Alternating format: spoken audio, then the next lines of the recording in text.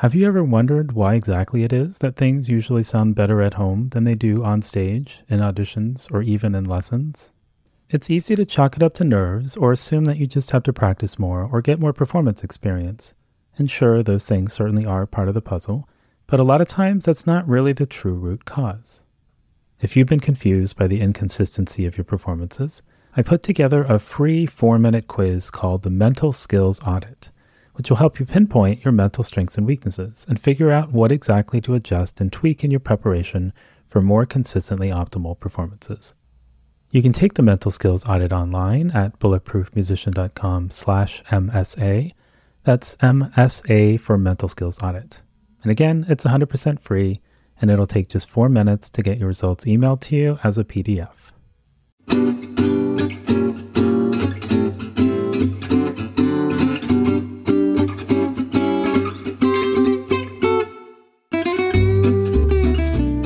This is Noah Kageyama, and you're listening to the Bulletproof Musician podcast. Every Sunday morning, we'll take a look at a new research-based tip or technique to help you practice more effectively or perform better under pressure.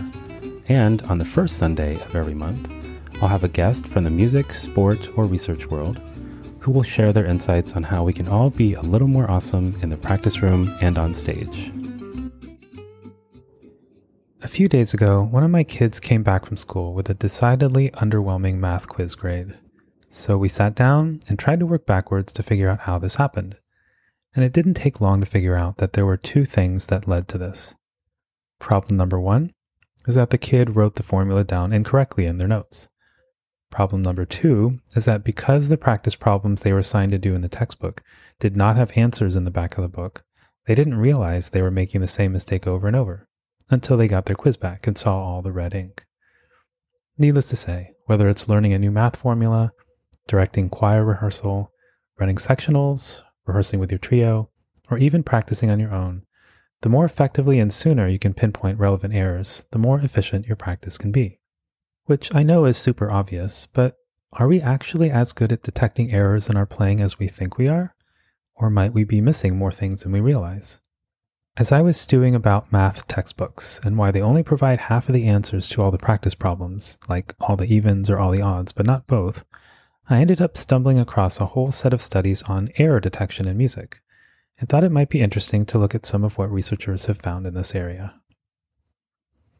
You know when you show up for a first orchestra rehearsal feeling pretty good about yourself because you looked at your parts ahead of time, but then you discover in the most spectacular way possible that the F natural in measure 72 was actually an F sharp? Well, the first step in becoming a better error detector is knowing what correct sounds like, having some sort of internal standard of performance to compare things against. So in a 1996 study, 30 undergraduate music students were given some time to do score study in one of a few different ways, and then asked to identify the pitch and rhythm errors contained in the selection of music. And between score study alone, score study at the keyboard, and score study with an error-free recording, score study with the recording led to significantly better detection of pitch and rhythm errors than studying with the score alone. Of course, noticing note and rhythm mistakes is pretty basic.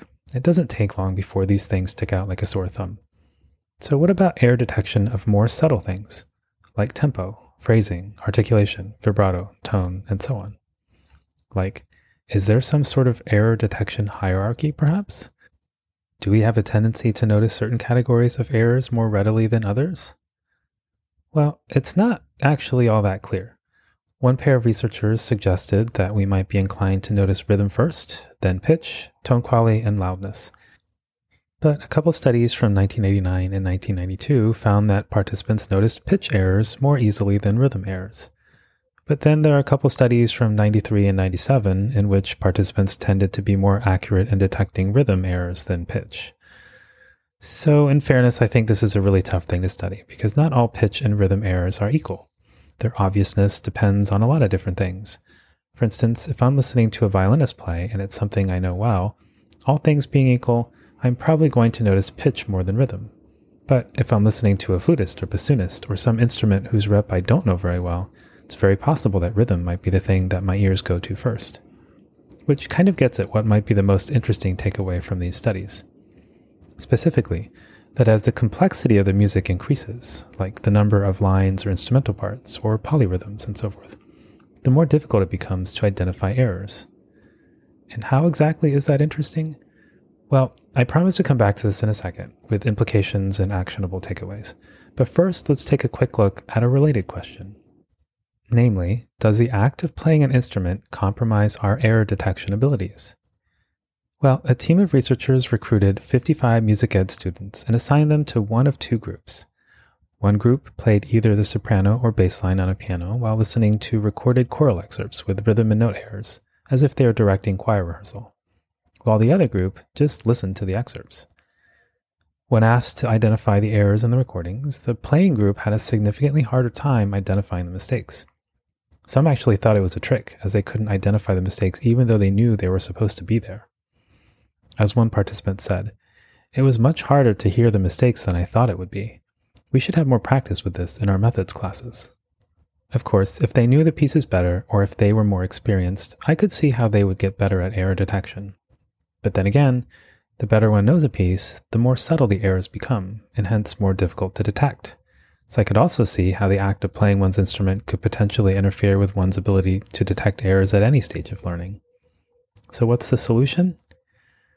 Well, recording, of course, which takes us back to the finding that as musical complexity increases, our ability to detect errors decreases. Which suggests that even if you have a recording and aren't trying to catch every single error or imperfection in real time as you're playing, it's still quite likely that you'll miss a number of things unless you make things easier for yourself. And how would one do that exactly? Well, music education professor James Baio makes a couple suggestions in that 1997 paper I briefly alluded to a moment ago. Suggestion number 1, listen for just one thing. One way to amplify your error detection ability is to simplify the task and listen for just one type of error in just one part, like listening just for intonation and the soprano line only, and then perhaps listening for intonation and rhythm and the soprano line, and gradually increasing the number of things you listen for by either adding additional error types or instruments or parts to your radar screen. This way, if you have a tendency to fixate on intonation, you can totally immerse yourself in a recording and make a note of all the intonation issues. But then, when you listen back a second time, you can totally ignore intonation and only listen for rhythm issues, which might reveal that there were bigger rhythm issues lurking there than you realized. Suggestion number 2, divide and conquer. It seems that the same sort of approach could apply to live listening too. And incidentally, this seems to be an argument for the existence of sectionals, where there is less complexity to sift through, making it easier to pinpoint and troubleshoot problems. It also seems to explain why it can sometimes help to have individual members of your chamber music group stop playing and just listen to the rest of the group play. With more cognitive resources to devote to listening without the distraction of playing, or your own expectations and intentions potentially distorting your perception, it might be easier to get a clearer, more accurate sense of what's actually happening. So, to sum up, to maximize your error detection ability, 1. Record. 2. Listen back. 3. Start simple by either listening for just one category of errors or listening for just one thing in just one part. Number 4. Increase complexity gradually, either by listening for additional musical elements or by analyzing multiple parts simultaneously. You can find links to this week's study and other resources like practice hacks and the audition cheat sheet at bulletproofmusician.com/blog. And if you found the episode helpful, please share it with a friend or practice buddy who you think might also enjoy experimenting with this during the coming week.